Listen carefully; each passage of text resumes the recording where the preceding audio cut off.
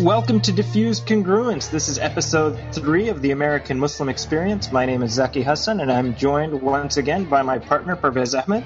Welcome back, everybody. Good to be here. And our guest for this episode is Kamran Pasha, and I'm very excited to have Kamran on for us because the focus of this episode is really about Muslims in the media. We want to talk about Muslim engagement and how we tell Muslim stories and how Muslims tell other people's stories for that matter. And I feel like Kamran is somebody who brings a lot of experience to this. He is a producer of television. He's worked on The Bionic Woman on NBC. He worked on Kings. He also worked on Disney's Tron Uprising, a show that I enjoyed greatly, which was too short-lived. And he's also a novelist. He wrote a novel about the rise of Islam through the eyes of Hazrat Aisha, called Mother of the Believers. Kamran, well, first of all, I want to welcome you to the show. Thanks for coming on. Yes, Assalamu alaikum. Thank you very much for inviting me tonight. Wa alaikum assalam. I guess, first up, I think your journey is a very interesting one. You did not start out planning to get into the world of media production, and this is kind of a sideways journey you ended up on. So maybe you can walk us through how you ended up to where you are now. Sure. I mean, I was born in Pakistan, and I moved with my family to New York when I was a small boy, about 3 or 4 years old, and grew up in Brooklyn.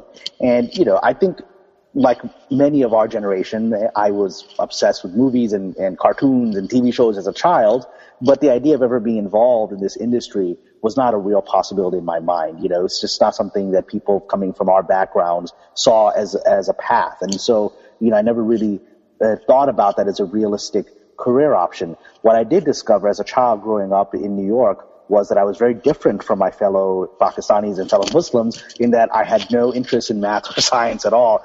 And thankfully, my parents figured out quickly that, we can't actually force him to be interested in this subject. I'd always been a writer. I'd loved books since I was a small boy, right? And, I was obsessed with, I'm still a bibliophile. I collect thousands of books. And so I'd been fascinated with storytelling since I was a child.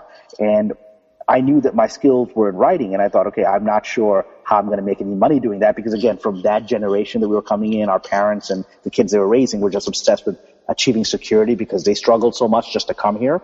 Mm-hmm. So, I ended up having the long-term plan of I'm going to go to law school because after having watched TV shows like LA Law, I thought, okay, well, those guys are good writers and they're communicators. I can do that, right?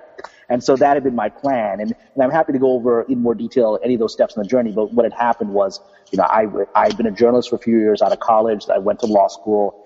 And while I was in law school, I ended up writing a screenplay just to pass the time. And it was just literally by the grace of Allah that I graduated. I was working at a law firm in New York. I'd achieved the objective that I had thought was my realistic plan from childhood. And then I was bored. I just wasn't very happy with it. And even though it was a very nice law firm, very nice people, and I just wasn't fulfilled. And I took out the screenplay I wrote in school and just started sending it around to agents. And, subhanAllah, one agent emailed me, said, I really like this. Let me see if I can represent you. Represent me? Okay. You think I have a career? I mean, okay, wow. And he, subhanAllah, was able to get me in touch with some producers. I sold some things to Paramount, and I ended up joining the Writers Guild, and that was back in 2001. And I said, I could suddenly see a path to becoming successful with the skill that Allah had given me writing. And so in 2001, I moved to Los Angeles, and alhamdulillah, I've been here now, I guess, 13 years. So, yeah. Now, what was the script that got you noticed? Well, the script that I wrote has never been produced, and honestly, the draft. Any writer will know this. You go back to look at your first thing, like, oh my God, I can't believe this is so bad. I can't believe this launched my career, right? But hopefully your craft improves over time. But it was a script actually. It was a horror movie. I'd written a teen horror movie, like a slasher type film, because I'm fascinated by two things. I'm fascinated by grand historical epics and teen horror movies. Those are two things that interest me.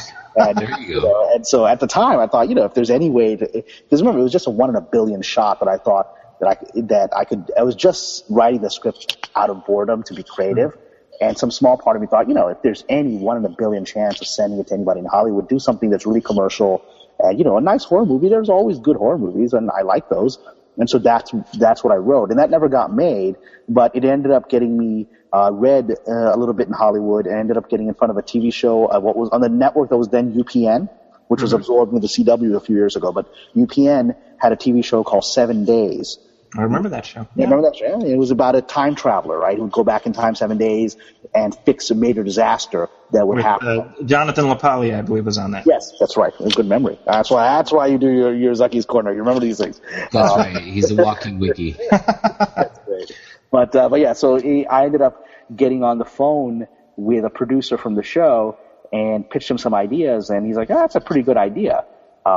I'd love to read a synopsis of it. Give me something in the next month or so. And I was so excited that I was on the phone with a real-life Hollywood producer.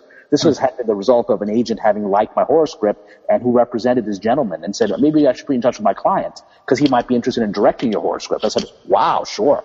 And I pitched him my idea, and and when he said, yeah, I'd love to read something about it, I got so excited that weekend, I pitched it on a Friday afternoon, when I was finishing work at the law firm, and I got so excited that I spent the whole weekend. I wrote the entire script for the TV episode in the next 2 days. And on Monday, I emailed him the script. He's like, I thought I was expecting a synopsis, like a 5-page synopsis 2 weeks from now.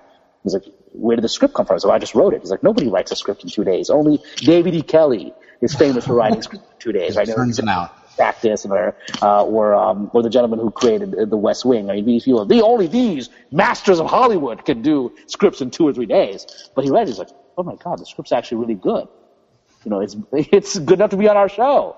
And they bought the script, they bought another one, and subhanAllah, I had sold 2 scripts to this TV show. One of them got produced, and away my career went. And I discovered I was really fast, and I discovered that was unusual. Now, I was just going to ask, I mean, as a horror movie buff myself, and now that I'm speaking with an artist, I mean, I'd love to hear what were some of the horror movies that you grew up watching and that you enjoyed? Are they the more sort of supernatural kind, or is it more of the slasher films? What do you like, and what kind of maybe inspired you into your script? Well, I'd say, artistically, when it comes to horror, because I'm fascinated by horror, because horror reflects the dark subconscious, right? It reflects our deepest fears and also our hopes, right? And so I think the movies that have the most impact on me are still probably The Exorcist, right? Which is one of the great movies because it'll still scare you today, right? I mean, it hits you on a very deep level, on a spiritual level, but I've never been a fan of the torture porn. I thought the first Saw was very well written and very intelligent, and then I never got into the genre of people just being horrifically tortured for the sake of the amusement of the audience. But an intelligent slasher movie like Halloween, produced by a Muslim, Mustafa Khan, Halloween is to this day, I think, a stunningly horrifying movie because it understands less is more. You don't really see the killings and the stabbings; it's just suspense. And so those, I think, are the movies that I think hold up and the ones that influence me. So. Now you mentioned Mustafa Khan. I think that's a good pivot point here because something he did quite successfully, I would argue, is that he was able to parlay his kind of mainstream success with Halloween and use that as something to build on when he made The Message, when he made Lion of the Desert. And I definitely see in your own work you've worked in more mainstream productions, but you've also worked hard to affect and in a positive direction the portrayal of Muslims in media. And when did that start happening for you? When did you realize that this was something that you were in a position to do? Well, it's what I discovered in my journey is that the only things that I'm able to sell in this town are things that come from my heart. Whenever I try to write for a perceived market or maybe they will like this thing, if it's not coming from my heart, it comes across stilted and people can sense that it's just formulaic, even if it's allegedly well written. But the stuff that I write from the heart sells. And I learned that very quickly. The scripts that I sold to 7 Days. Literally, it was when I started there, right? The script that I sold to 7 Days, remember that TV show's concept was they had this government agent they could send back in time 7 days after some kind of major disaster happened. And the idea that I pitched on the phone that I wrote in 2 days was that someone, astaghfirullah, someone blows up the Dome of the Rock in Al-Aqsa Mosque, right? And in Jerusalem, and that leads to a massive Middle Eastern war and a nuclear attack, and then they send the hero back in time, and he works with a Mossad agent, and you discover that there's a conspiracy, and it's not what you think it is that's happening there, in Jerusalem. And so I wrote that from the heart. They had never really done anything like that, but they bought it because it came from the heart, right? And, when I came to LA, my first intention was I don't want to become the Muslim guy, because I realized almost nobody of our community was really succeeding. There were quite a few of us out here, and I had just broken in, and I was like, I knew that the last thing you want to be is a lightning rod. I've left behind a secure career as a lawyer. I got to get in the stable ground and be non-controversial until I can pay my rent. But then I discovered that the only things that would move my career forward was Islamic material. I would write other stuff and it wouldn't sell. And then I wrote a script on the Crusades from the point of view of Salahuddin, right? I wrote it right after September 11th. And then that script got a lot of attention. It didn't ultimately sell because it was too controversial for Hollywood, but it got a lot of attention and launched my career. From that script, I got my job on Twilight Zone. And then while I was working on Twilight Zone, I wrote this epic on the love story of the Taj Mahal. I wanted to tell the story of Shah Jahan like Gladiator, not like a Bollywood film, because it is that epic scale, right? And I wrote it like Gladiator, like a Western epic, but it happened to take place in Mughal India. I sold that to Warner Brothers, and I was like, again, I kept trying to do non-Islamic things. I just wanted to not be a lightning rod. But subhanAllah, that's the stuff that kept my career moving. At what point does Sleeper Cell happen? Sleeper Cell happens in 2005. I just gave you the basic events that happened. I moved to LA. I got onto the Twilight Zone, and then I sold the Taj Mahal script, which was my first feature to sell to a movie studio. And then after that, so I was like, okay, I'm having some success here. I'm making it, right? But then, inevitably, as this town is, right, the next 2 years I struggle.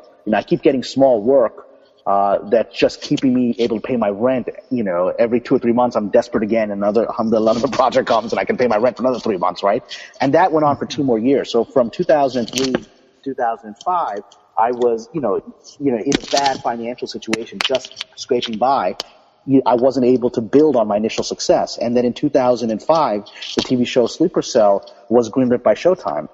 And they had read one of my writing samples that I'd written, which was a sample of The Practice, the legal show. Because, I was a lawyer. I thought maybe I can use my legal skills to get on a legal show. I'd written a sample of Law and Order, which was a generic sort of Law and Order crime episode. And then I wrote a sample of the Practice, which had this Islamic themed material, which was about a Muslim imam who was being held by, remember those secret evidence laws in the early 2000s before September 11? That were the most controversial things before the Patriot Act, right? So, I'd written that. They were like, oh, it can't get worse than this, right? So I'd written that based on those laws there. And again, this Islamic themed material got in front of the producers of Sleeper Cell, the creators. They read it. They're like, this guy really understands Islam really well. He understands the legal system. They brought me in, and because the show was about a Muslim who's an FBI agent who infiltrates Al-Qaeda. And so alhamdulillah, I was able to get onto the show, and I think I made an impact with that. So. Well, now you say you made an impact. Can you tell us about that? In what way do you feel you made an impact?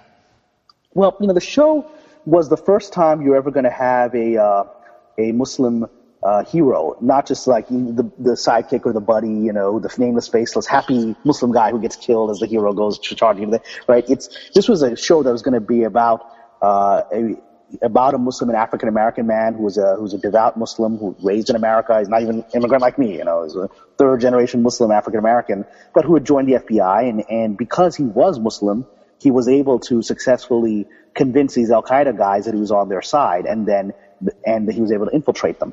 And so my presence there, I think, was able to give an actual insight as to how what Muslims really think like. And, there would be moments because, again, people can write about other cultures and religions. They can write as honestly as they can, but it's an observer's perspective, right?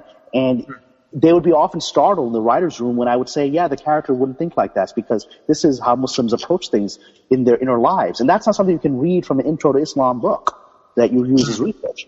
And so I think, especially an episode I did that's still getting me a lot of, positive responses now, years later, almost 7 years later. There was an episode I wrote called The Scholar, which was the 4th episode of the 1st season, which was an entire episode dedicated to a Muslim imam who is debating a terrorist, the terrorist is quoting Quran and Hadith to justify what he's doing. And the imam is able to show him using traditional Islamic scholarship why he's completely lying about what the Holy Quran is saying about war and about the laws of war and violence and what is acceptable and what is haram. And the imam wins the debate, the terrorist, is defeated in the debate. And ultimately, since it's a cop show, there's a lot of violence and death in the episode. But the core of the episode was this debate that struck people because they'd never seen on television a debate about what the Holy Quran says. And they've never, going down to ayats and verses and how the Al-Qaeda guys are lying about what the Quran actually says. And the anti-Muslim bigots use those lies to say that's what the Quran says, right?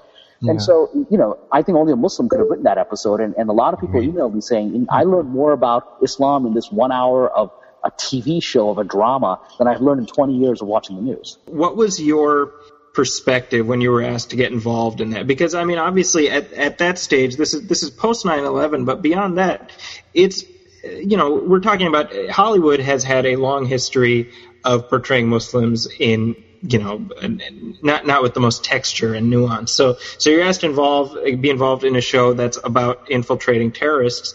What was your initial thought process as you got involved in that? Well, before I answer that, let me actually talk for a second about the process of how Hollywood has represented Muslims. It's actually gone through a couple of different stages before we got to where we are today. The first stage actually was not hostile. We Muslims are so used to thinking that Hollywood is hostile to Islam. The early stages of movies, going back to the silent films until I would say the 60s, are very positive but magical portrayal of Muslims. The Muslims are the magical other. Everything from Rudolph Valentino and the Sheikh to the Arabian Nights movies. And, we're seen as positive, heroic figures that are magical and otherworldly and, and very strange and different, but not bad guys necessarily, right? And so, like the Thief of Baghdad, the heroic Muslim guys, there's always a Muslim, it's always like the Arab vizier villain, right? But it's generally the positive portrayals. Then in the 60s, actually really in the 70s, it's really in the 70s you started this moment where you started having the Muslim hijacker, right? Because there really were, there was a lot of Palestinian, airplane hijacking at the time because they thought that was the way to bring attention to their situation.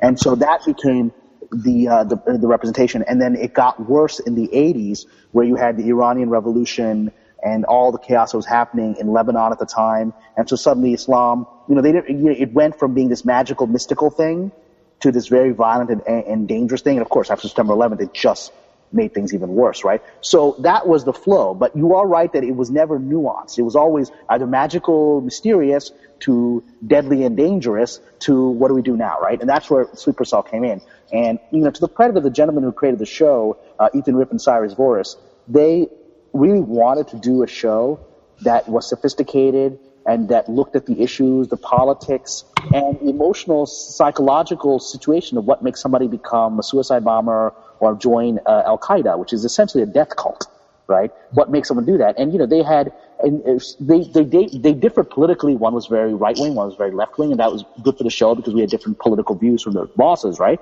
But they wanted to understand these characters, even if they didn't sympathize with them or like them.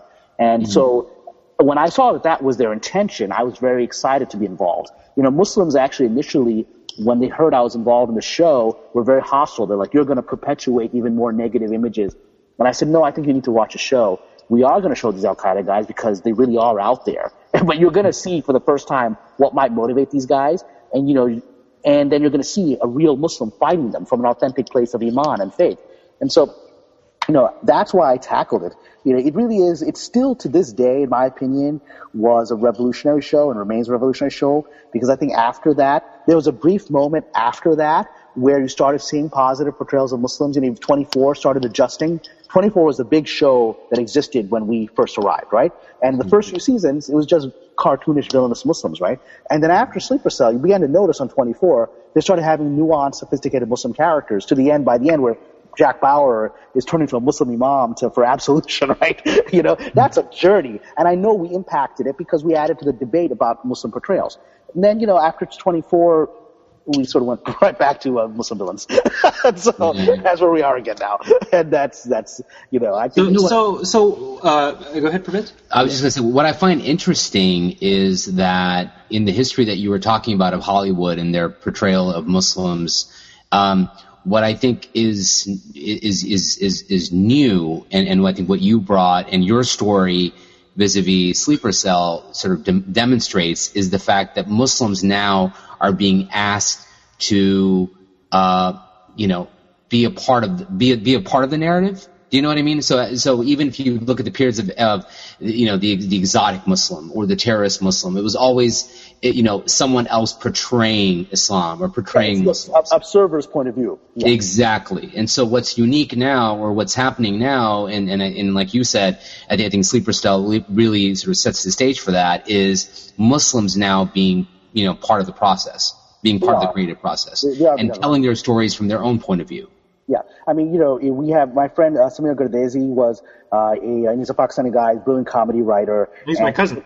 I had no idea that you were related. Wonderful. He's a really good guy, and Samir was someone I was mentoring, when he was a young writer. And alhamdulillah, he just took off and he has his own career established by himself, right? So I can't take credit for that, but I'm proud that I knew him when in his early stages. But Samir, as you know, was a writer on the show Aliens in America, which is about a Pakistani immigrant, again, a development forward, Pakistani immigrant kid who's trying to figure out what it's like to be in America. And Samir, being a Pakistani immigrant, was able to share that perspective. So that's part of the shift is happening because there is a shift on the producers' side. They want more sophisticated storytelling.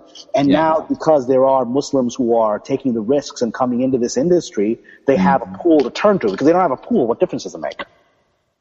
Was that pool there before 9/11, or do you think that there's been people here? They've been struggling, and they were out here. We have some very successful Muslims who are not known as necessarily Muslim writers because they focus on broad storytelling. Someone I really, really admire and have great respect for is a devout Muslim. Mara Akil and her husband Salim. They are devout Muslims and they're very strong in Hollywood. They've risen up in the African American comedy world. Mara created Girlfriends. I mean, that was a very successful show. Here you have a devout Muslim woman. When I go to their house, mashallah, I'm just humbled. I'm like, they are sincere, real Muslims. But most people in this industry, when I talk to people, don't know that they're Muslims because they don't wear it on their sleeve. They don't need to for their career. They've got a successful career in the world of African American urban storytelling, where they don't have to wear on their head that I'm Muslim, right? Or Dave Chappelle or any of those. Exactly, Dave Chappelle, perfect example, right? Yeah. I mean, they don't have to wear it on their head, and mashallah, they're very successful and they're good people. And then you got someone like me who's a little bit of an idiot. I've made myself a lightning rod. I've put myself into this, again, because I told you, the universe almost forced me to. Every time I try to write non-Islamic themed stuff, nothing happens. And then I write this Islamic themed stuff, something happens. And then it makes me more of a lightning rod, because the other side of it is there is a very real backlash beginning amongst the more anti-Muslim bigoted forces, because it's not just, a lot of the negative portrayal was coming from just ignorance and the observer effect, we just don't understand. Yeah. Some of it was coming from people with political agendas that had issues about, Muslims in general, or Muslims about, they have Israel-Palestine issues or whatever, and they see the rise of Muslims in the media as threatening to the narratives they want to tell. And so, yes, there are very real anti-Muslim bigots in positions of real power, and that's the dark side of what's happening now, is that you're beginning to see an actual increased conscious effort to create more negative programming about Muslims to respond to this, because there's a fear that we're beginning to change the narrative, even though it's been a couple of things, but it's already terrifying people with those agendas. Right. Now, I mean, I think an interesting conversation taking place within the Muslim community is, on the one hand, you have people, like you said, you have the Dave Chappelles of the world who are engaging with, in his particular case, comedy in a mainstream setting, right? And then you have, I don't want, not dropping names here, but other comedians who cater specifically to a very narrow Muslim audience, right? And so they both have value. The Muslims need to see the Muslim guys who are telling their stories as well. You need that because, we're so isolated in some ways in the media world. We feel like no one's hearing our stories and so I think you need those guys too. Okay, so you're saying there's merit in both approaches as opposed to picking one or the other. Yeah, there's merit in both approaches, because right now, the tragedy of where the Muslims are, because it's a self-created tragedy. We have abdicated for 100 years involvement in modern media. I mean, we have abdicated it. We have it developed in every other technical field in the world except this. In our own countries, yes, in the Muslim world, in Dubai, you've got a lot of great programming coming out. You've got good stuff coming out of, great dramas coming out of Pakistan. The Bollywood film industry is heavily Muslim. But when it comes to Western media, which is controlling Americans and Westerners' perceptions of Islam and actually feeding its foreign and military policy, we have abdicated. The generation that I come from, our parents didn't even think of it as a possibility. Right. And so we have had 2 generations of time lost where Muslims not being involved. And I can quote that because we had my friends who are Indian Hindus have, their community's been involved in Hollywood going back into the 80s, right? You have very successful Indian Hindu producers here who've done really great work, and they're actually lauded and respected by their community. There is not a pathology. There is the standard fear I think all Desis have of you're going down an insecure artistic path, but there isn't a backlash. Like, why are you doing this? It's not halal. Like, we have that. We have people say, don't get involved in Hollywood because it's haram. I've actually had that said to me. And we don't have, there are Muslims holding themselves back and holding each other back in the media, which is the tragedy. And I mean, what do you attribute that abdication to? I mean, part of it you said is just cultural norms. Part of it is fear, I suppose. I mean, I think it's I think we are still, more than any other community on the planet, we are still coming out of the psychological scars of decolonization. We have lost our self-esteem as an ummah, right? More than any other community. I mean, India went through massive colonization, and look at it now. I mean, it just launched a probe to Mars, right? It found itself, it had its missteps throughout the 20th century, right? But it found its self-confidence now in 2013. And the Muslim world, we're still basket cases because we're facing the shock of the one thing we never expected, which is the Europeans. These guys who, from our perspective, couldn't read or write, didn't understand, living in stone huts when the Muslims were the world's grandest civilization, would conquer us, take control of our schools, humiliate us, take out, a sense of Islamic pride, which is actually intentionally done. If you study the history of colonization, they studied, the British and French colonialists studied the Inquisition. I've actually recently done a project that's set in the days of the Inquisition, and, they studied how the Spanish inquisitors actually stamped out Islam from Iberia. They realized that the only way to do that was when they took Muslim towns, because people would continue to secretly practice Islam even if they were forced to convert to Catholicism. They would secretly practice it in their homes. So the only way to end this was they would take control of the schools and start doing propaganda and brainwashing about how evil Islam was and just make up stories. So entire children were being raised with false stories of Islam to humiliate them so that they would stop practicing the religion privately in their homes. So the French colonialists and the British colonialists studied that because it worked, right? They studied it, and they said when we take the Muslim countries after World War, well, in India a little bit earlier, but after World War I for the most part in the Middle East, they took over the schools, and they took out all traditional Islamic knowledge education, and as a result, you saw all the anti-colonial movements were all Western-based. They were all Marxist-based, right? Because that's the only ideology they had were Western thinking. So we Muslims are coming out of a intentionally planned period of loss of sense and identity. And so that's where we are very lost. And the anti-Muslim bigots in the media need us to stay out of it. Because the moment we come in and start telling stories that will bring back Muslim pride, it ends that agenda. The last 2 centuries of Islam has been humiliation internally from Muslims because they've been fed a false story by their colonizers. And the Muslims have absorbed it. And they now see themselves as barbarians and as backwards people. That's one of the reasons the media is so frightening to them, because it's like holding this ugly mirror to your face, right? And then they have to work out all those pathologies. I know that's a deep psychological explanation, but I'm speaking from the heart. I really believe it goes down to that level.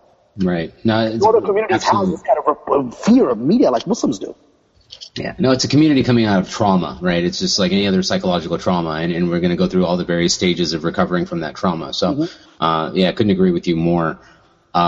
But I mean, I don't know if you want to shift focus to your more literary. I definitely want to talk about. Excuse me. I definitely want to talk about the novels that you've worked on. But before we move on to that, what do you think the Muslim community should be looking to do as it sort of branches out now into media involvement? I mean, we're definitely seeing, you're kind of a leading edge of a trend that I would say in the past 10 years. You say leading edge, I say lightning rod, because I feel the pain.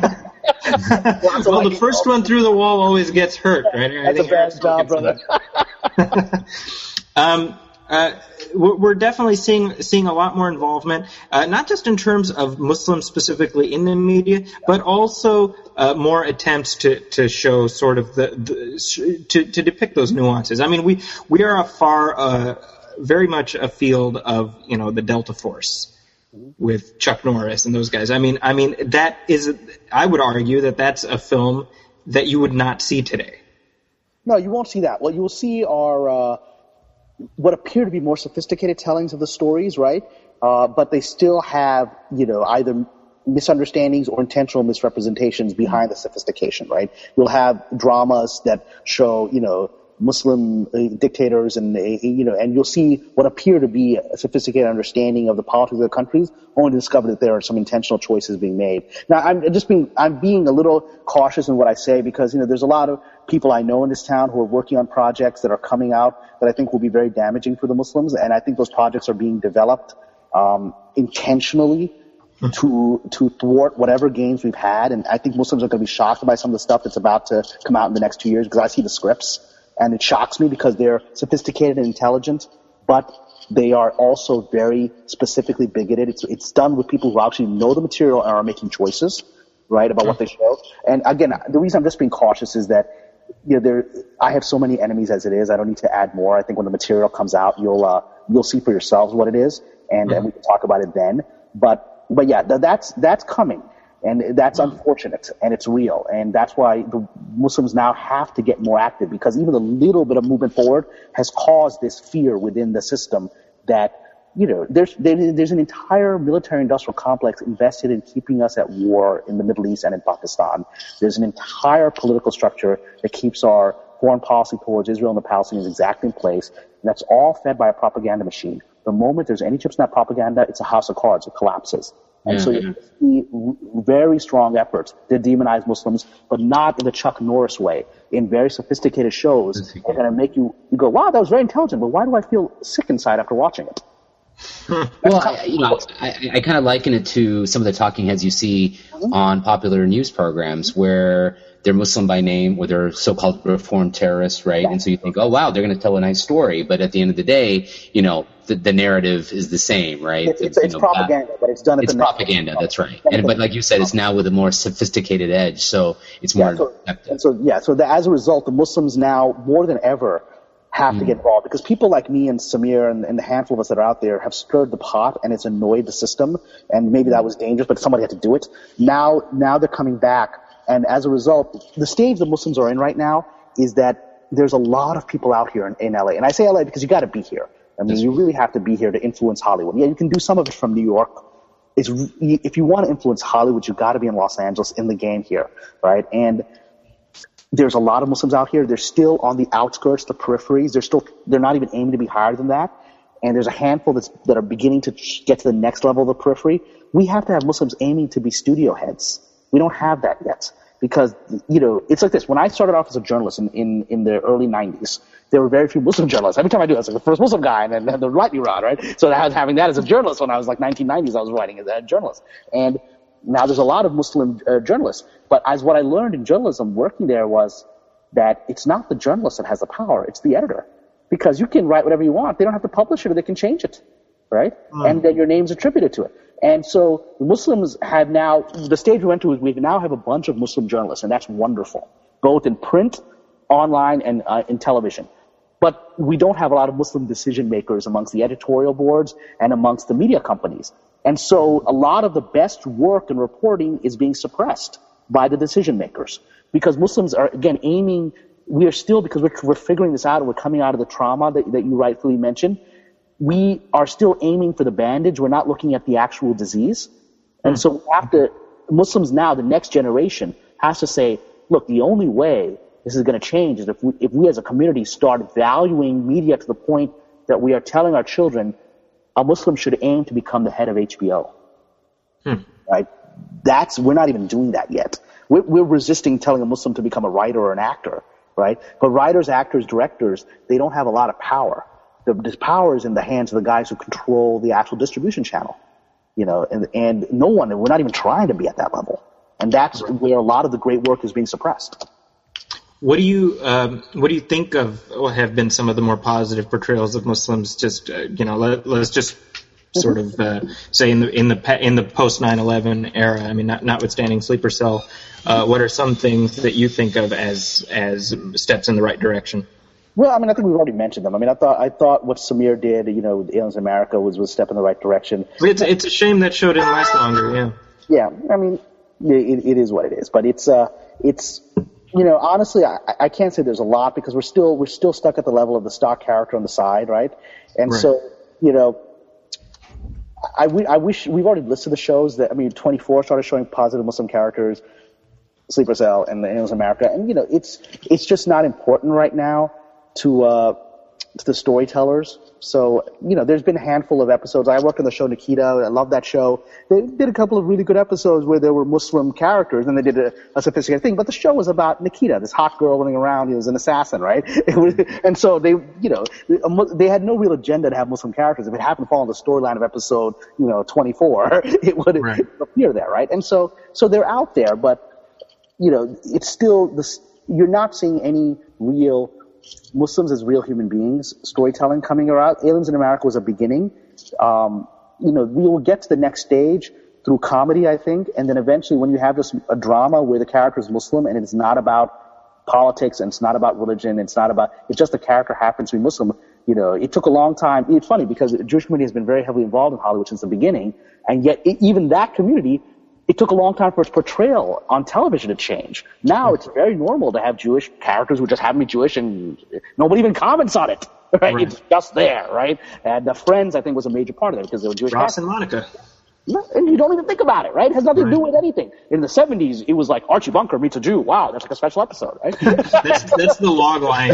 A Jew comes to dinner, right? So it takes time, right? And that's a community that, that has been successful in this industry since the earliest stages. But they felt that the American public wasn't ready for them to be shown in a more mainstream way. We Muslims are desperately shown in a mainstream way. We have no power. So it doesn't matter. Well, what about, one thing I always think of is in Zero Dark 30, the Catherine Bigelow film, we have one of the heads of the CIA is a Muslim, yeah. And he's a Caucasian, and he's one of the establishment, and it's they don't hang subtle. A lampshade on it. Yeah, it's subtle. Just, and by the way, he's Muslim. Yeah, because he's very red or something. I actually like that. I like that film a lot, and Zaki, you and I have talked about this in the past. It's just, unfortunately, a lot of Muslims reacted to that film without having seen it because it just became this thing they wanted. They wrote lots of Facebook posts and articles and reviews, and without actually having watched the movie. Mm-hmm. I was like, because they're like, it just became this thing this icon that you could talk about their issues about drone warfare and everything else. They'll just watch the damn movie, and the movie is actually, the movie is an intense movie, and I was surprised by moments like this where, one of the characters, a CIA guy, and this is based on true story, and actually they've identified who the character is that the character is based on. It's a real guy. He was a Muslim convert who headed the Bin Laden task force. He's the head intelligence agent within the CIA. And he's a Muslim convert. He prays. I mean, they show that in the movie. The guy walks in, he's doing his salat on the floor. And that's just there. Nobody comments on it. The other characters in the CIA don't care that their boss is this white guy who's a practicing Muslim, right? They're just trying to do their jobs. And that was actually a major step forward. And when I commented on that on Facebook, I was hit by attacks left and right from, you have thousands of Facebook friends that don't really know you. And I was just getting personal attacks, of decrying my character, my iman, my patriotism, my morality. Because how can you even support this film? And I was like, did you watch it? And you don't even know me. You're declaring me this horrible Muslim for just saying I'm glad that this character, who they're revealing to the American audience that this is not actually a war against Islam. The head of the unit that found Bin Laden is a white Muslim, right? And that's a historical fact, and they revealed it without making any comment about it. Because this guy obviously doesn't believe that what Al-Qaeda represents is what Islam represents. Now, one can take issue with the choices that President Obama then made with that information and how that raid was done and, the consequences of that. One can absolutely raise issues because they show it in the movie.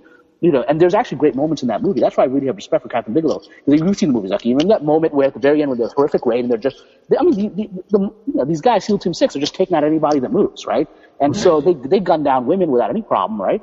And then there's this Muslim, basically a Pakistani soldier. I mean, he's a guy who's clearly a Pakistani Muslim working with the SEAL Team 6, and he's guiding them through the maze.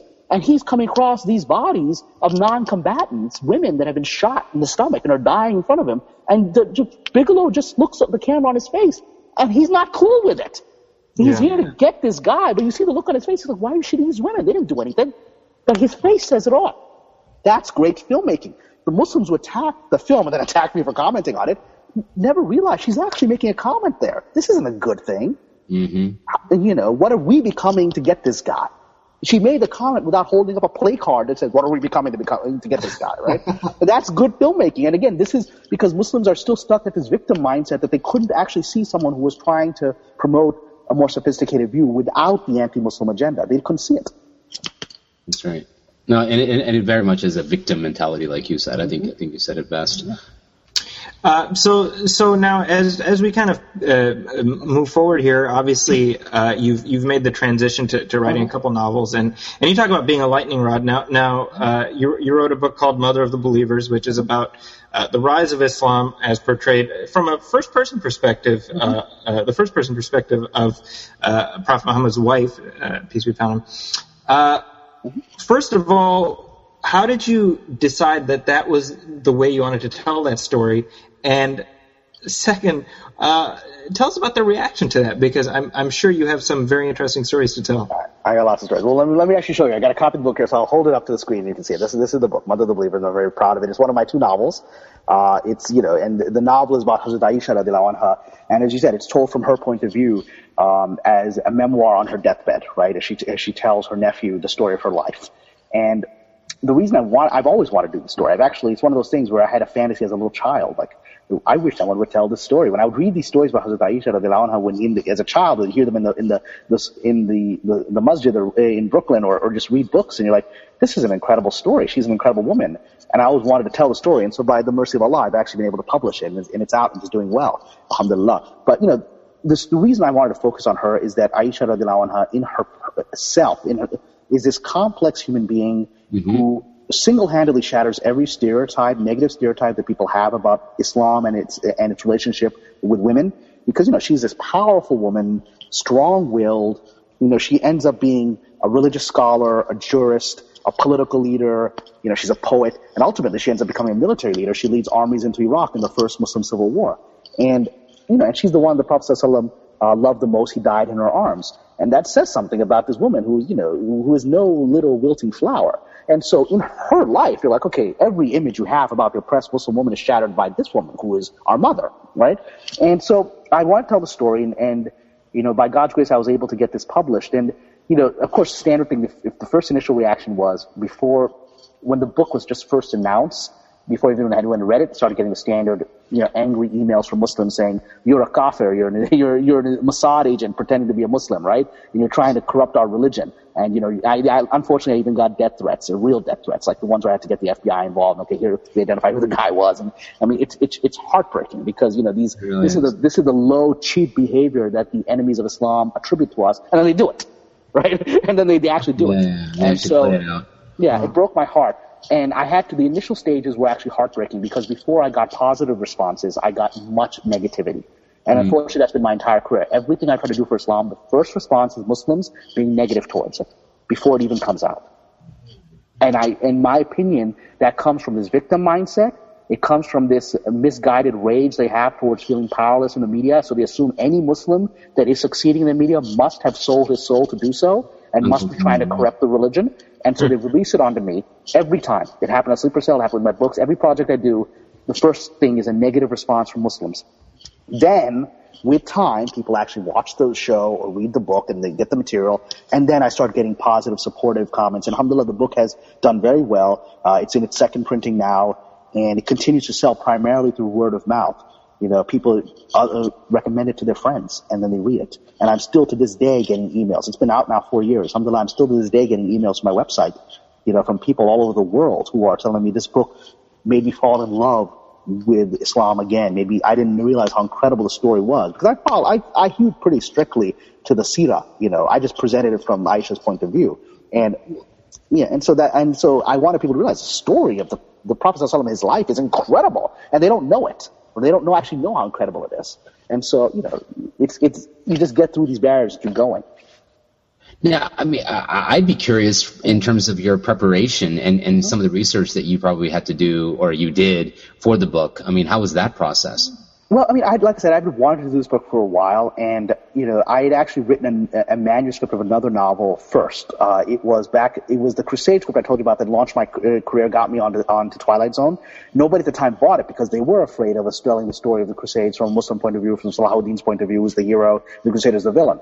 So I was so upset that it got all this attention and all this praise, and no one bought the script, that I then novelized that script. And it's actually the second novel that's published called Shadow of the Swords. Right. And it tells the story of the Crusades from Salahuddin's point of view. So that manuscript I'd written it in 2003, and it took me 4 years of rejection by publishers before Simon & Schuster read that manuscript and then gave me a 2-book deal and asked me what other book did I want to write.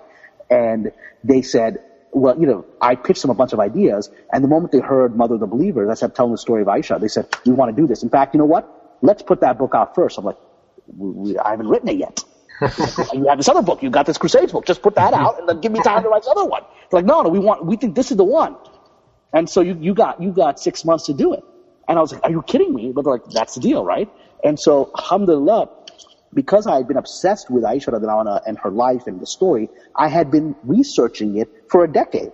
I had massive, database of material, of her life. And, it's really, the problem was there was too much of it. Mm-hmm. The original draft of Mother of the Believers, I locked myself up, and in 6 months I wrote a well over 1,000-page draft. The current draft is about 600 pages, right? I wrote a 1,000-page draft, and I handed it to my publishers, completely exhausted. And I kept out, I was maybe able to use 20% of the actual research material that I had about her life, right, to do a 1,000-page draft. And they're like, this is too big. We got to edit this. And they ended up taking out 40% of that in the book, and that's the one that's been published, right? So, alhamdulillah, the research was not the problem. In fact, what I discovered was that in doing the research, there's these incredible stories from the earliest Islamic sources that, they'll blow your mind away. The Muslims don't even talk about today, that show the incredible courage and the humanity of the Sahaba. The thing is, part of our brainwashing from colonialism is that we now treat Islam like British treated Christianity in the 19th century. The Victorian Islam, that's what we have. And so it's not even authentic Islam. It's this fake Islam that tries to mimic Christianity in the 19th century in London, right? And so it's this thing where we can't talk about the humanity of the Sahaba and all, and any mistakes they made, because they're saints. That's how Christians, or at least 19th century, Anglican Christians treated their religion. And so we do that. And what I found was the Islamic sources always treated the Sahaba as human beings. It honors them for all the incredible things they did, and it shows their faults without any embarrassment, without any apology, because they're human. Because if they weren't human, you should worship them. Right? If they're perfect, you should worship them, and they're not. And that's why Islam is so beautiful, because it's a religion of imperfect human beings, and God is greater than us, and He makes the religion work despite our imperfection. And so I took a lot of those stories I found in early, I'm talking about 9th century, 8th century, I translated from some of the early sources, but 8th, 9th century documents of the Sahabas and the wonderful things they did and the mistakes they made and their human errors. And I put them in this book, and and I was actually nervous. I thought people would actually say, how could you say this about this major Sahaba? And I would have to point to them to the actual source and whatever. But what I was surprised by is that when people actually read the book, they're like, when you tell us these stories of their mistakes and their errors and their flaws, it made me fall in love with them, because they realize they're just like us, right? And I can then endeavor to be a better Muslim, because they're not these icons put up like saints, like 19th century Christians did, right? You couldn't talk about the holy figures of the church in any way except in holy ways. And then you realize, wait, this is a religion for real people. And that's, I think, the benefit of the book. What kind of crossover response have you gotten from? obviously, it elicited some controversy from within the Muslim community. What about from without the Muslim community? Well, there was actually, it's part of what I talk about, the sense of the effort to try to stop the positive portrayal of Muslims at its beginning. Simon & Schuster was very excited when they put the book out, and then they became initially very frustrated because no major newspaper would review it. And they didn't understand what was going on. New York Times declined to review it. Every major newspaper, they couldn't get anyone to review the book, even give it a bad review. And I was getting endorsements from Amy Tan, one of the biggest selling authors in the world. From, Reza Aslan gave me a beautiful endorsement. And all these, they were like, look, this is coming out of Simon & Schuster with Amy Tan and Reza Aslan endorsing the book. and nobody wants to even review it or look at it. And that was because exactly what it was. It was a positive portrayal of Islam, and the structure was beginning to become very threatened by it. Let me tell you a story of what happened. And this also, it ends well because it shows the power of Allah. But when I was so frustrated that I couldn't get a single review, so at that point Simon & Schuster became discouraged, and they simply basically just decided to just dump it on the marketplace without any fanfare because they couldn't get anyone to pay attention to it. And so that's when I started doing this massive campaign. That's how I started becoming a writer of the Huffington Post. I started writing articles about contemporary Muslim events and tying them into the novel, hoping that at least maybe someone will find out about the book this way because nobody wants to review it and bring attention to it.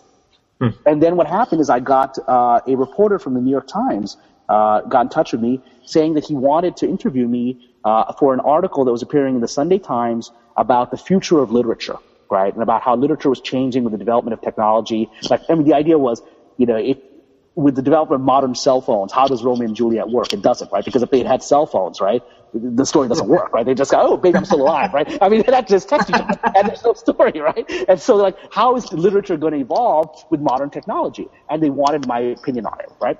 And so I gave a great talk, and the wonderful thing, I was like, this is it. This is my angle. The New York Times wouldn't review the book, but I'm just about to get in this New York Times article, which was going to be published the day before my book comes out. So I'm going to talk about my novel in this article, and then the world is going to find out about it, and I got the publicity that they denied me, right? So I'm excited. We talk about my novel in depth, and we talk about why it was easier to do a historical novel that doesn't have cell phones and modern technology and you know, and all those issues. And then on Sunday, the day before my novel comes out, I go and get the New York Times. I'm excited. The article's there. It's in the Week in Review, huge article. I'm the most extensively quoted author in there. And there's not one mention of my novel. I'm just identified as a TV writer. All the other authors are identified by their novels. So I was stunned. I was like, what? So I emailed a journalist, and I'm like, look, I know it's not your job to promote my book, but that's all we talked about. So right. All my quotes are out of context because there's no context that I'm a novelist, and the book is coming out tomorrow. That's newsworthy, right? And he emailed me back saying, you know, I have to apologize. I have no idea what happened. Obviously, I discussed your novel in my article. The editor took it out. Wow. No kidding. New York Times. The editor took out references to my book because they did not want to bring attention to it. That's a choice. It doesn't make any sense to say, okay, it's just word length problem, right? This is an article about literature where you're identifying novelists. I know one random TV writer who doesn't seem to have any connection to it, right? That's an intentional choice because they did not want to bring attention to the book. Those are political choices at the New York Times, right? Those are real. And the more I've gotten further into Hollywood, I've come across more and more of this in-your-face, you know, manipulation. Because Muslims love conspiracy theories. We all, and then you realize, oh my God, there really are conspiracies. Because we have all these crazy conspiracy theories, and then you get in front of this thing, and then you see what they do, you realize there really are conspiracies. It was heartbreaking. And you mentioned Reza Aslan, and obviously he went through a little bit of that recently this past summer with his book about Jesus. Mm-hmm. Of course, Fox News sort of ended up turning his book into a bestseller. Which is, you know, Reza's a friend of mine. He's very intelligent and he's very media savvy. I'm sure he probably knew what his audience was, and he knew going on there would get him the eyeballs, and he smartly did it.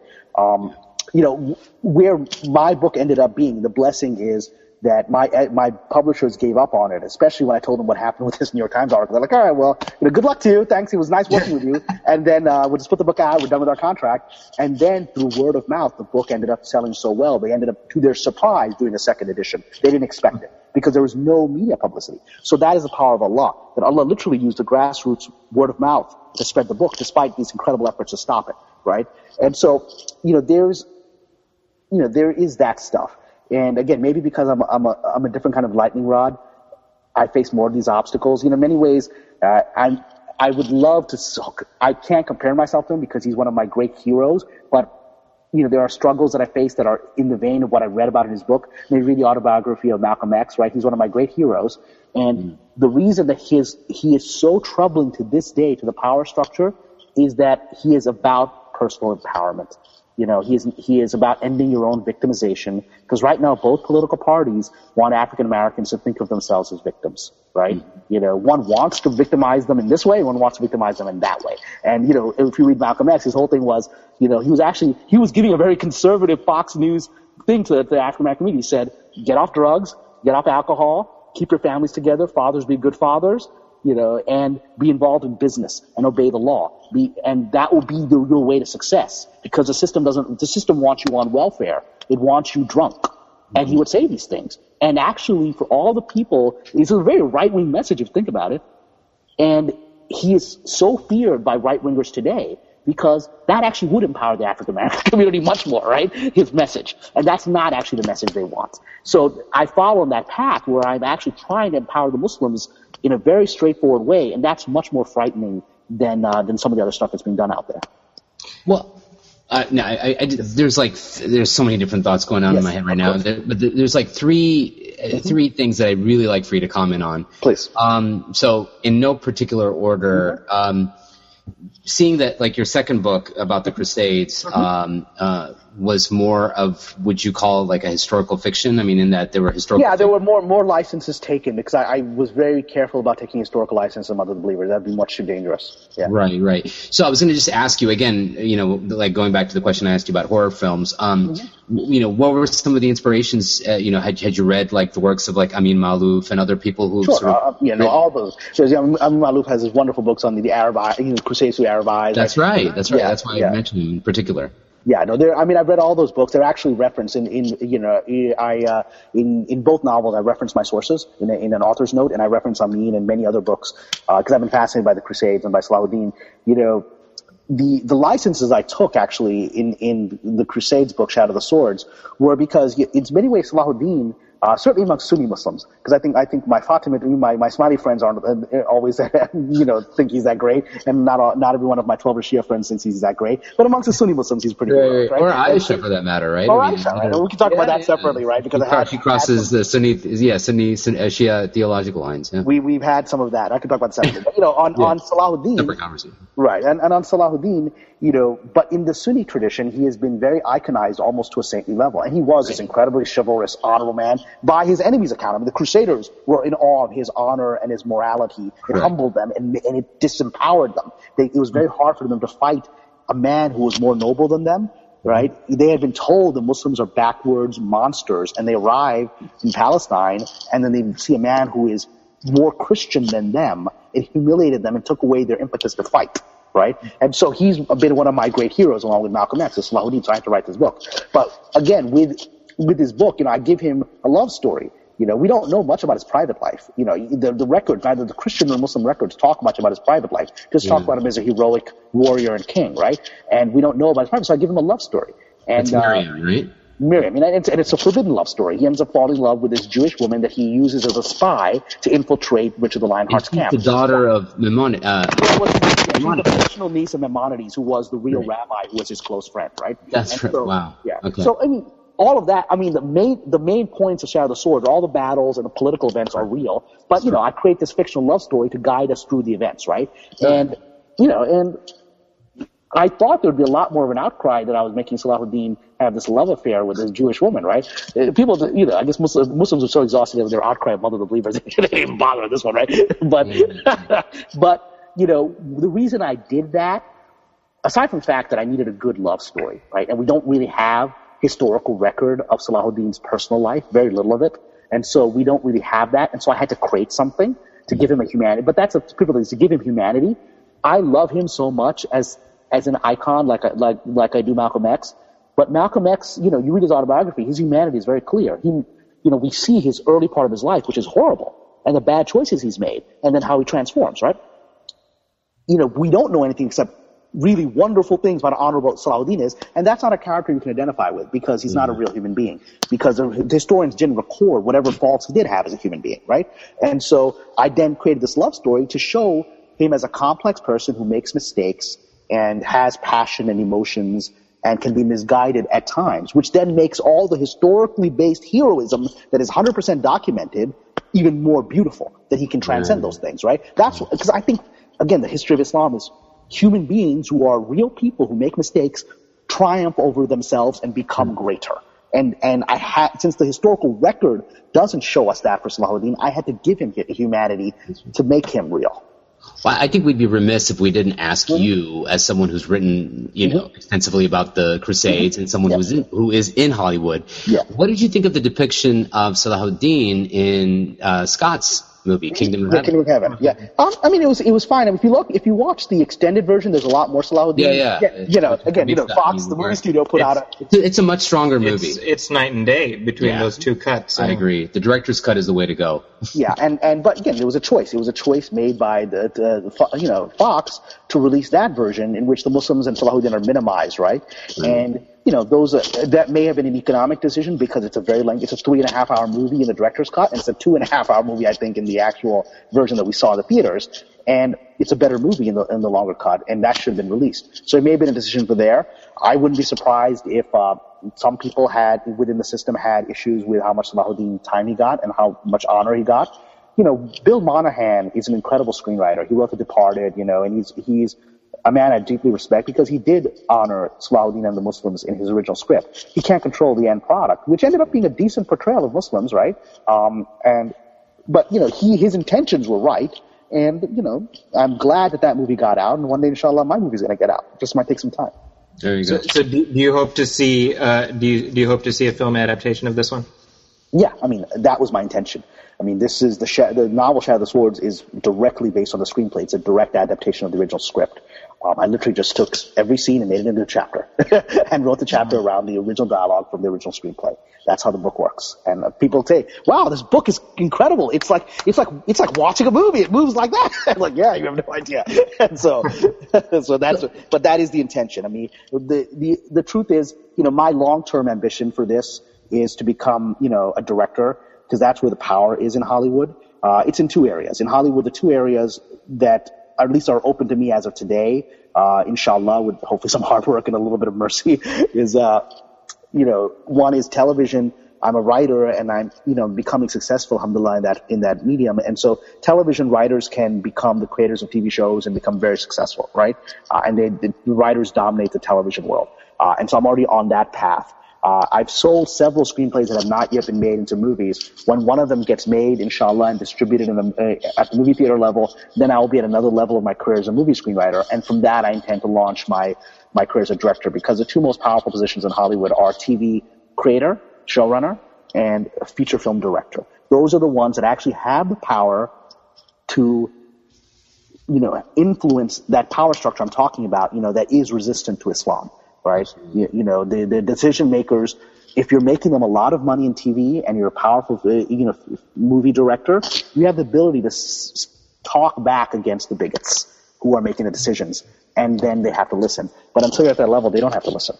That's right. That's my goal. You're given creative license, autonomy, I should say, not creative license, but autonomy to, show the film that you want to show. Yeah, you have more power. Ultimately, look, unless you're financing it and distributing it yourself, you don't have all the power, right? Unless, Mel Gibson proved that, he financed Passion of the Christ himself, and he got a distributor and released it and made $1 billion off. He put $30 million out of his personal, bank account into the movie and made $1 billion out of it.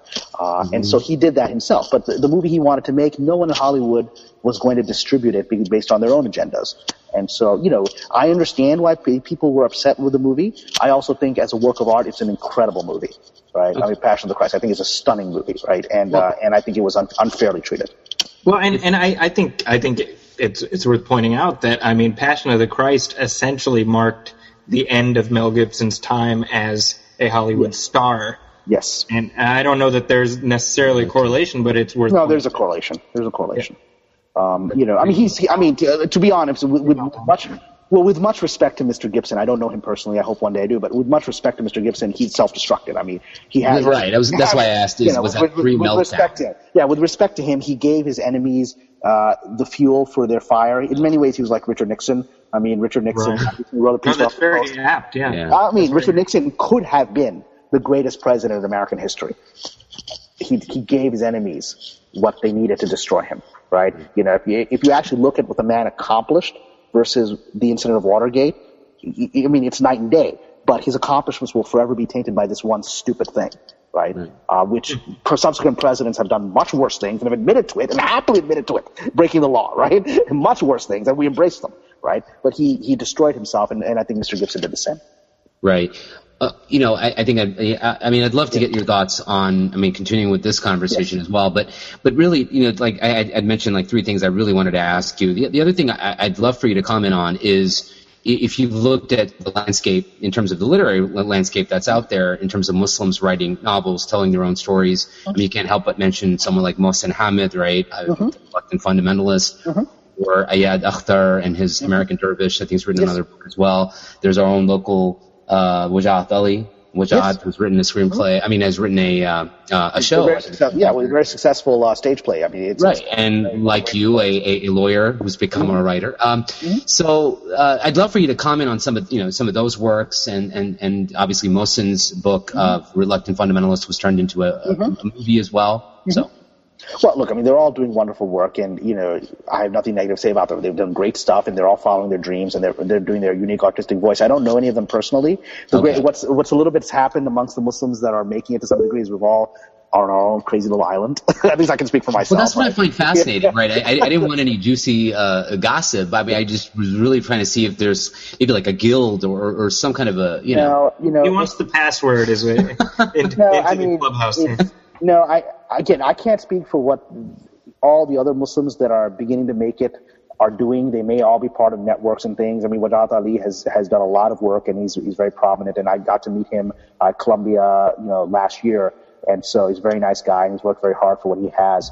So, my path has been a little different, partly because I've been this lightning rod, and the initial reactions that Muslims have had to my material have always been negative, and then it becomes positive, right? And so because of that, it's forced me to be isolated, because I realized the Muslim Ummah won't support me until I don't need their support. And so it's already succeeded, like, oh, brother, we always believed in you. That's been my journey, right? And so I have to intentionally keep my distance. I love this religion, and I love this community, and unfortunately the only way I can help it is to be independent of it to some degree and just do my own thing. And that's what I found. It's a little bit of a tragedy, but it's just based on 12 years of experience that whenever I try to do this Muslim networking thing, it doesn't lead to a better work coming out of me or out of them. And so I just think that maybe this is Allah's plan, is that we all do our own thing. And there's a blessing that, Muslims are always talking about, brother, we must have unity. Muslims have never been unified, right? The only time they were unified was when the Prophet ﷺ was alive. The day he dies, they start arguing. In fact, they start arguing a few days before he dies, right? When he's sick, I wrote it in Mother of the Believers based on real accounts, where he was trying to give a final instruction to the Muslims. When he was sick, he was coming out of consciousness. He was trying to tell the Muslims probably what he wanted them to do. And that would have solved the Sunni Shia thing that happened afterwards. Right. But they started arguing. The Sahaba were like, he's sick, he's coming out of consciousness, he may not know what he's saying. What if he makes a mistake and we misinterpret it? What if it leads to, some kind of fitna? And he got so fed up with them standing arguing that he just said, forget it. He literally just said, stop. And he just wouldn't write down what his final instructions were. We'll never know what those were. And I believe that's intentional from Allah. Because I actually believe this. I believe that the strength of Islam is actually not in its unity. It never has been. The strength of Islam is its diversity and its ability to spread everywhere independently. The Prophet ﷺ said that Islam is like water. And if you think about what water is, aside from the fact that water gives life, right? Water actually it dissipates around everything, right? Every time you think you destroy water, you burn it, it becomes a cloud, comes right back, right? You turn it into ice, water just, is able to go around everything and come back. And that's its power. And so I actually believe that Allah from the very beginning intended for the Muslims to be, disorganized, disunified, and at each other's throats at times, because it keeps them on their toes and prevents Islam from becoming a centralized monolith that can be destroyed. The Catholic Church is going through all kinds of, historical issues in the last century because it is a centralized institution, right? And as a result, it can be attacked centrally. Whereas Muslims, you could take out a whole section of Muslims and half the planet and the rest of Islam continues, right? Because we aren't organized. That's our blessing. So in many ways, I think that what I'm doing here, by sort of keeping my own profile and doing my own thing, is protecting Islam, because God forbid, my lightning rod eventually just burns up under the lightning and I'm done. It's not going to hurt Wajahat Ali or anybody else. They've got their own thing going on, right? Malcolm X being taken out doesn't stop Islam. it just keeps spreading, right? And that, I think, is actually the blessing. I help my brothers and sisters when I can, but I think it's better for everyone to do their thing. Yeah.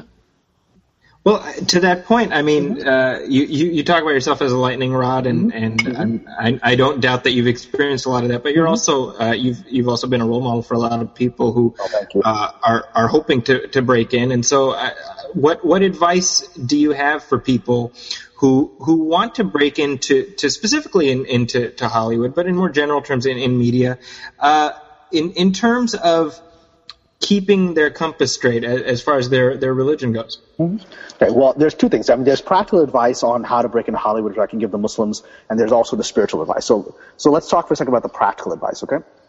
The practical advice is that the first thing is I encourage Muslims to constantly be trying to break in. As like I said, we need Muslim filmmakers and storytellers and artists of all kinds, musicians. We need all of them. We need comedians. We need film editors. We need everything, right? And then ultimately, we need Muslims as executives and decision makers and film producers and the heads of Walt Disney. That's what we need them, right? Okay, so they have to do it. The only way they can do it is if they first they approach it just like what they do with everything else. The great thing about Muslims is that we're actually very disciplined in our personal lives. That's why so many of us are pretty successful doctors and scientists and engineers, is that we figure out the profession, we learn how it works, and then we work very hard and are persistent. And then we master those things. Those are the only traits you need in Hollywood. In order to succeed in Hollywood, there are three possible ways to succeed in Hollywood. And I'm doing it through the worst possible way, and that's actually the most important way. The best possible way to succeed in Hollywood is through contacts. If you are Steven Spielberg's nephew, that is a good place to be, right? If you happen to be Peter Jackson's best friend, that's a good place to be, because Peter Jackson hired some of his best friends from early days New Zealand in his earliest small films, and they were the same people he took to Lord of the Rings and continues working with. That's a good place to be. The best way to be successful in Hollywood is to know someone. I didn't know anyone. I have no relationships, and like I said, because of lightning rod, I have a lot of enemies. So that's not even helpful, right? And so, unfortunately, I don't have that. The next possible way that you can succeed is intangible, is talent, right?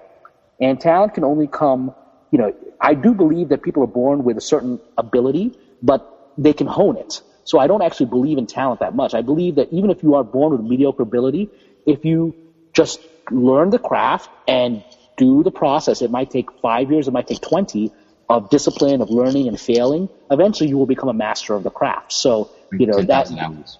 Yeah, the 10,000 hours philosophy that's been written about in several books, right? That's right. So you can become the master. But, talent is, again, but even Hollywood, that actually doesn't matter. I know people who have mastered screenwriting and other skills here and who are not successful, right? Because this industry isn't ultimately about talent. We all know there's a lot of bad movies out there. There's a lot of bad TV shows, right? And because again, the first rule is your contacts. So the people that are getting most of the work are getting them out of the relationships, right? And if they're not talented, they'll still get the work. That's right. There's still talentless hacks that are still making movies. Exactly, because their buddies are giving them jobs, and then they're going to protect their buddy when they succeed. So it's a cycle of mediocrity, right? And so talent. I've seen a lot of talented people. I went to UCLA Film School. A lot of talented people fail and leave Hollywood. So talent, you do the mastery 10,000 hours for yourself. It does not guarantee that you will succeed in this industry. So that's not useful, right? The only thing that I have is the advice I give Muslims, which is persistence. That is the only way. Because, alhamdulillah, I think I do have some talent, and I think I've gotten to a certain level of mastery with my work, right? And that hasn't made it easier. And so as a result, I just keep writing and trying this. 99% of my journey has been failure. It's not pleasant. People don't think that's accurate. It's 100% accurate. I'm pitching all the time. I'm writing all the time. And 99% of it, stuff that I think is brilliant, that will win the Emmy, that will win the Oscar, is just rejected by some low-level person who, is not smart enough to understand. It's not smart enough to understand my genius, right? That kind of thing, right? But it's actually true sometimes. It's like, holy crap, I actually gave you something that'll work. And you put this thing on the air, right? And you go through it. After you go through it for 12 years, you realize that the quality of the work isn't going to matter. You just do the quality of the work out of self-respect, right? Yeah. And so you just keep trying. And so, that's the only thing I do. Whatever success I've had is that I fall on my face flat. I try to learn from the mistake, and I get up and I do it again. And so the fact that I'm still surviving it after 12 years with not only, no major network. I mean, you would think I'd have a lot of buddies. I actually don't. I mean, my personality is such that that's the light in my personality. I mean, a lot of the shows I've worked on, I probably made a lot of enemies. People just don't like the uppity, loudmouth Muslim guy, right? And that's my fault. That's just who I am, and I'm not going to change. It's just who I am. It's the ego and the arrogance, if you will, that has allowed me to do whatever I've achieved in life is this personality. But that personality puts people off. Because people especially, people want a quiet worker. They don't want this aggressive, go for it guy. But the only reason I've gotten this far is aggressive, go for it guy. Nobody wants that. So the only way I can overcome my personality, which creates enemies, is to just be persistent. Right. No, it's remarkable. So our show is called, Diffuse Congruence. And the idea of diffuse congruence is that if you have, these disparate voices, these diffused voices, if you will, all saying the same thing, that it precludes the possibility that what they're attributing or what they're attesting to is a conspiracy or is false. And remarkably, and it can't be silenced, like we said. It can't be silenced. Right. And remarkably, what you said in terms of the three things, the three key ingredients to making it in Hollywood. I was listening to a podcast very recently that had Jim Lee on from the comic book world. And he's this sort of struggle. He's now co-editor of DC Comics, co-publisher, and he grows up. He's born to an immigrant family.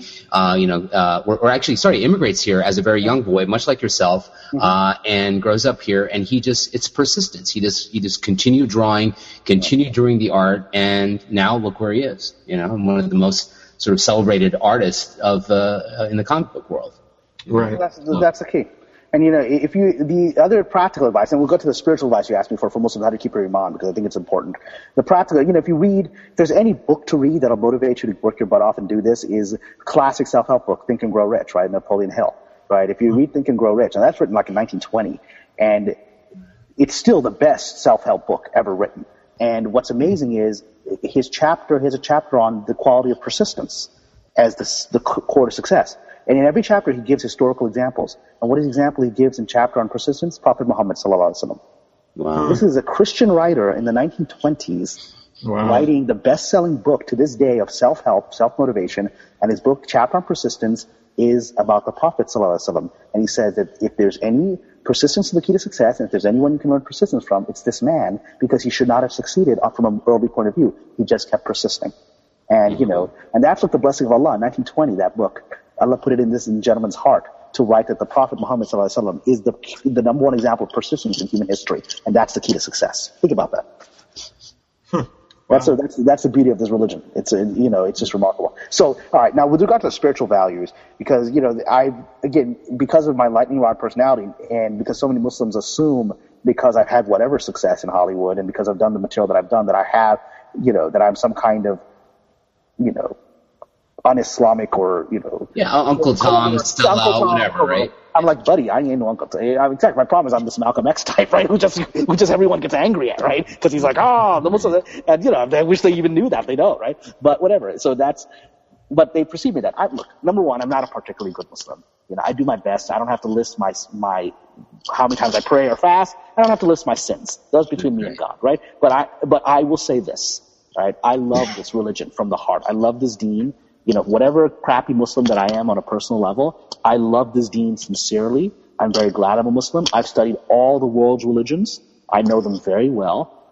I respect all of them. I love Islam. I personally believe Islam is the purest, cleanest, and most straightforward representation of the spiritual truth that is in all of these religions, right? And I would never want to be anything else. Tomorrow, if I wanted to be, I could be a Buddhist. I understand Buddhism better than a lot of Buddhists do, right? But Islam works for me with no disrespect to another religion. So that's where I am. And so that startles a lot of people that a guy in Hollywood still has that perspective, right? And is very open about it. And I think that at the end of the day, it's a challenging thing because the world that we work in Hollywood is full of many things that are un-Islamic. I mean, there's some that argue that all of it is un-Islamic, right? Even movie making is un-Islamic. Okay, I won't take it to that place. I don't believe that. Yeah. But there's definitely things that you face. And because I have no power, I have limited power to influence the final product of things, you have to swallow things. Like on Sleeper Cell, when I joined the show and I saw the pilot and there was a lot of nudity and sex, including the Muslim main character, was doing these things, I said to the guys, I said, this is going to get you a backlash more than all the horrible stonings to death and torture that's in the pilot episode of Sleeper Cell that Al Qaeda is doing. You have this Muslim guy who's having sex outside of marriage. It's not halal, and that was the one thing. We had meetings with different Muslim groups in LA who were outraged by that one scene. I told them that's exactly what's going to happen. They weren't outraged about all this horrific torture because they're used to seeing Muslims doing that. They're not used to seeing a Muslim in bed with a woman. And I knew there would be a backlash. And that's actually some of the biggest criticism I got from Muslims is how could you be involved in a show that showed a Muslim committing zina, committing, unlawful sex. And I said, look, I didn't create the show. The guys wanted this to be a part of the character's journey, that he fell in love with this woman. Showtime is an adult network that in many ways prides itself on open sexuality, right? Mm-hmm. That's what they're giving their subscribers, and they were not interested in a show about the nice Muslim guy who's always wearing white clothing and astaghfirullah, I cannot look at the woman. They weren't going to make that show, right? Yeah. They weren't going to do it. And so I said, this show is going to get on the air whether I'm involved or not, and this stuff is going to be in there. Can't control it, but I can influence whatever positive stuff about the positive representation of Islam that I can, and I did. And that's a choice, right? It's a choice. There were Muslims. I remember there were Muslim extras on an episode of Sleeper Cell when I was on the set. There was a gentleman who was an extra in the scene. He's playing a Muslim in the masjid, and he was one of these people that didn't believe that music was halal, for example. And there was a scene where he saw some characters, some Sufi musicians doing music. And he just he got up and he walked out and he came and he lectured me and said, how can you be involved in this, promoting Muslims doing music? I said, well, first of all, I don't believe music is haram. I don't believe that at all because Muslims have been the greatest musicians in history. We invented the guitar in Islamic Spain, right? So this guy was got up and walked out for that reason, yeah. But he was an extra on a Hollywood set. Yes. So you see the inner contradiction, right? I'm just, okay. Yeah, you see the contradiction. But you raise a good point. Or you raise a really interesting point, and I think off air we were talking about the recent controversy with this whole video of somewhere in America and whatnot. But I'd love in the few minutes we have left to talk about this idea of Muslim Muslim cultural production, right? Producing their own culture. Yeah. And I think history bears testimony to this, is that there's always been a tension between the aesthetic expressions of Islam and the so-called quote-unquote orthodoxy. And whether that orthodoxy is represented by, scholars or imams or what have you. Or just a loudmouth on the street who thinks he knows the deen, yeah. Right, exactly. But there's always been that conflict. I think Muslim history bears this out between this on the one hand, like I said. And by the way, there has always been that, and art always wins in Islamic history. Art always wins. Well, see, that's okay. It's impossible to stifle art. You went exactly where I wanted to go, which is where. Do you feel though that that I think that there's going that if Muslims are going to be involved in this enterprise of cultural productions, producing cultural production, it's going to be messy.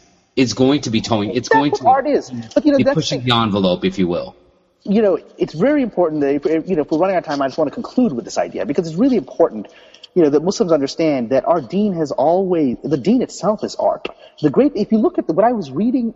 The early sources, the early Islamic seerah about the Prophet ﷺ, you see how fluidly he lived his life, dealing with situations upon situations, right? Very practically, very wisely, looking 20, 30, or centuries ahead, right? And then you would see the Muslims around him, would often they were stuck in doing things I'll just do exactly what the Prophet did at this moment, and they were afraid to even think for themselves, and he would often get frustrated with them, is that he would have to explain every nuance to them because they were so afraid of nuance. He would have to explain, no, in this context you have to do this. And you can see, he was very patient, and they would try his patience by constantly be like, no, that's an extreme interpretation. No, you don't have to go there. And we see it, I'll give a perfect example, and this flows into the idea of art. One of the scenes that's in my novels, again, based on the actual seerah of the Prophet ﷺ, when the Meccans were attacking Medina in the Battle of the Trench, the Muslims had built this trench, they dug this trench to keep them out so they couldn't get into the city. And the first day that they arrived, the Prophet ﷺ had to put archers on the trench to hold them back because anyone who tried to climb through the trench to invade the city, they would shoot at, right?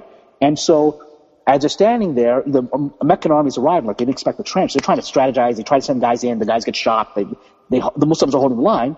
Suddenly you've got this, you've got this moment where Bilal, he does the azan from the masjid. He's not on the battlefield. He's in the, and they hear the azan. And suddenly all the, it's a Zohar azan, right? The army arrived in the morning at Fajr, and it's Zohar, and they've been standing there, and suddenly they all put their bows and arrows away, and they start leaving the position to go back to Medina, to the masjid. And the Prophet says, where are you going? Get back to the line. It's like, Ya Rasulullah, it's Zohar time. It's the azan. We haven't done our prayers. And he's like, you're about to be killed. And he's standing there, and he goes there, and he says, I have not prayed either. He missed a prayer. He actually never missed prayers. He missed that prayer on purpose. He said, I will not pray. He stood there, said, we will stand here to save the people's lives, and then we will pray qada afterwards, right? And he had to convince these people this simple common sense nuance that any Muslim should have common sense. Lives are on the line. Don't leave the defensive position unprotected. And he stood there and refused to pray. He said, we're going to stand here together until the threat goes away. And after Maghrib, the invaders went away because they couldn't see in the dark, and they all went back to the masjid and prayed qada. The Prophet led the qada, right? But he did not pray that afternoon because he needed to keep people alive. That's the wisdom, the fluidity, the art of the wisdom of the Prophet ﷺ. So Muslims have always had this battle between the wisdom of the Prophet ﷺ and its fluidity and its knowledge and its instinct versus their rigidity and their inability to use common sense. Right? And that's the struggle between art. And art always wins because art is a reflection of Allah subhanahu wa ta'ala's beauty. There's this beautiful hadith Qudsi where the Prophet ﷺ said, Allah is beautiful and loves beauty, right? And if you look at what we have created throughout history, from the Dome of the Rock to the Taj Mahal to the music coming out of Spain to, the most incredible poetry to the 1,001 Nights, which are these bawdy, tales of sex escapades that are very well written. Not only Muslims write poetry, they wrote about love, and not even Sufi love. They wrote about erotic love. They wrote about erotic love without any shame. That's right. Ibn Hazm writes about this. And to go back to your, what you said earlier, and then you were just talking about the generation during the time of the Prophet, known as the Sahaba. Muslims tend to paint that period and those individuals in that very generation idealized as being this sort of Victorian, austere, but they used the colloquial of their time and what we would today call profanity. You know what I mean? Absolutely. They were rough guys. A lot of them. That's right. They swore. They used the colloquial of their time, but nonetheless, they used language that we would consider salty. Well, they were real people. But because they were real people, exactly. Yeah, they were real people, and they were very. I mean, one of the things I'll say in my novel, there's no sex scenes in Mother of the Believers. There are sex scenes in Shadow of the Sword. There's no sex scenes in Mother of the Believers, right? But there's open discussion where Aisha radiallahu anha and the other wives are talking about the Prophet's sex life because that's coming out of hadith. I'm saying what Aisha herself, quoting her, the hadith, she said the Prophet liked to do this, he prohibited this. This is what I did with him last night. That's how straightforward it was. Oh, yeah. And then Muslims with this Victorian colonial brainwashing have been criticizing me for that. I was like, brother, I think you have a problem with the hadith.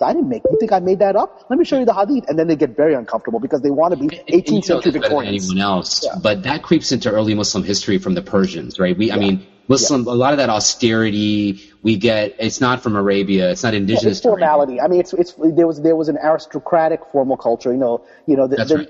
The niqab, as we now do it, the niqab was not common in the Prophet's lifetime. Only in the Quran, only the wives of the Prophet are required to be fully veiled, and that's a direct commandment from God for them, right? So you are not like the ayah says, wives of Prophet, you are not like other women, right? And so speak to men through a curtain. That was not actually common. Veiling, as full face veils, were common in Iran, in pre-Islamic Iran and Christian Byzantium as a means of differentiating wealthy women. Aristocratic women were veiled to show they were superior to the masses. So when the Muslims took over Iran and Byzantium, the Byzantine culture, the Middle East, they adopted what was an unusual thing. Full face veils were unusual in the days of the Prophet in his lifetime, and they adopted it as a norm because that's what they saw everybody else doing. Wow.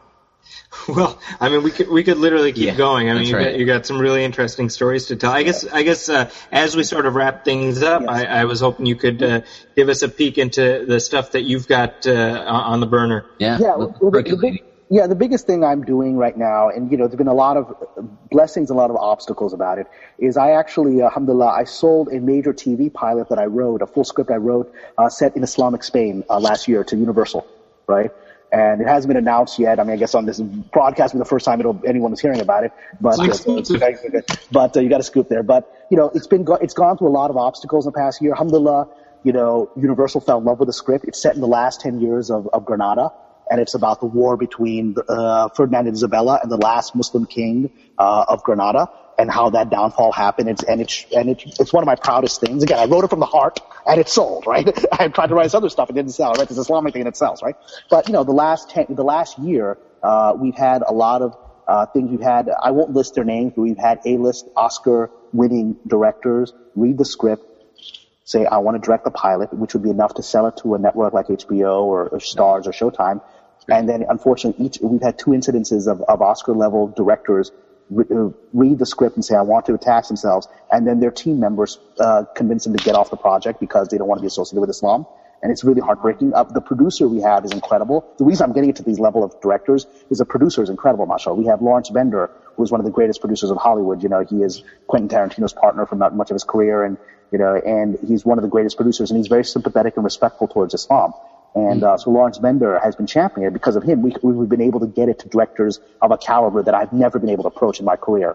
And it was one of the most heartbreaking years of my career because we kept getting it to A-list Oscar directors who would read it within 24 hours because Lawrence Bender is a producer, so they took it seriously, and then say, I want to be involved, and then shortly thereafter, their agents or partners would convince them to back away because they're afraid of them being associated with a positive portrayal of Muslims who are the heroes of the story, right?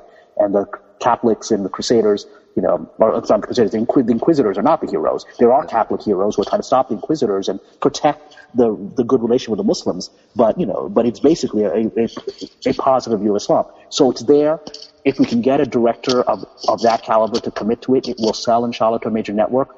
But it's been heartbreaking to watch how the system has swooped in and kept pushing people off of that caliber. It's been one of the most heartbreaking years of my career because alhamdulillah, I came to the level of this thing happens, suddenly you're at the top level of the game. You're at the level of, you're working at the level of Game of Thrones, right? Because then that's the level you're working at, and suddenly you're not the struggling Muslim guy, lightning rod. Now you're the very successful Muslim guy, lightning rod. So it's been a very heartbreaking year, and I ask that you and anyone who's watching this podcast pray for the success of this project. It has 2 titles. The original title was Andalus. Universal changed it to Empires. They thought Empires was more general. I like Andalus, but either way, this project set in the last days of El Andalus. Please pray for it because there is an organized effort, just like there was around Mother of the Believers, for the system to get rid of it. Alhamdulillah, it's still surviving, but it's been very heartbreaking. Well, I mean, certainly, hopefully, this podcast helps spread the word about it, and it creates a little bit of a groundswell. Hopefully, I mean, a lot of people in the power don't care about the groundswell, but we just have to be able to touch someone within that level who says, you know what, I really don't care if my agent is afraid of Islam. I want to do this. Yeah. Right. And that will happen, inshallah, because there's some magic to the script. It's the very fact that people of that caliber have loved it says something. Well, I think that's a great place to leave it. I mean, I want to thank you again for coming on and talking with us. This has been 90 minutes that breezed by pretty quickly, but you definitely gave a lot of insights into your own experiences, and I think people will hopefully benefit from those. People can find your books on Amazon. And, of course, your various projects, hopefully they'll be able to keep seeking those out. On behalf of Parvez Ahmed and myself, Zaki Hassan, I want to thank everybody for listening. As I say every episode, please seek us out on iTunes. Please seek us out on Stitcher Radio. And please write us a review on there. Everybody, if you get a chance, we'll be back here again next month. This has been Diffuse Congruence, and thank you for listening.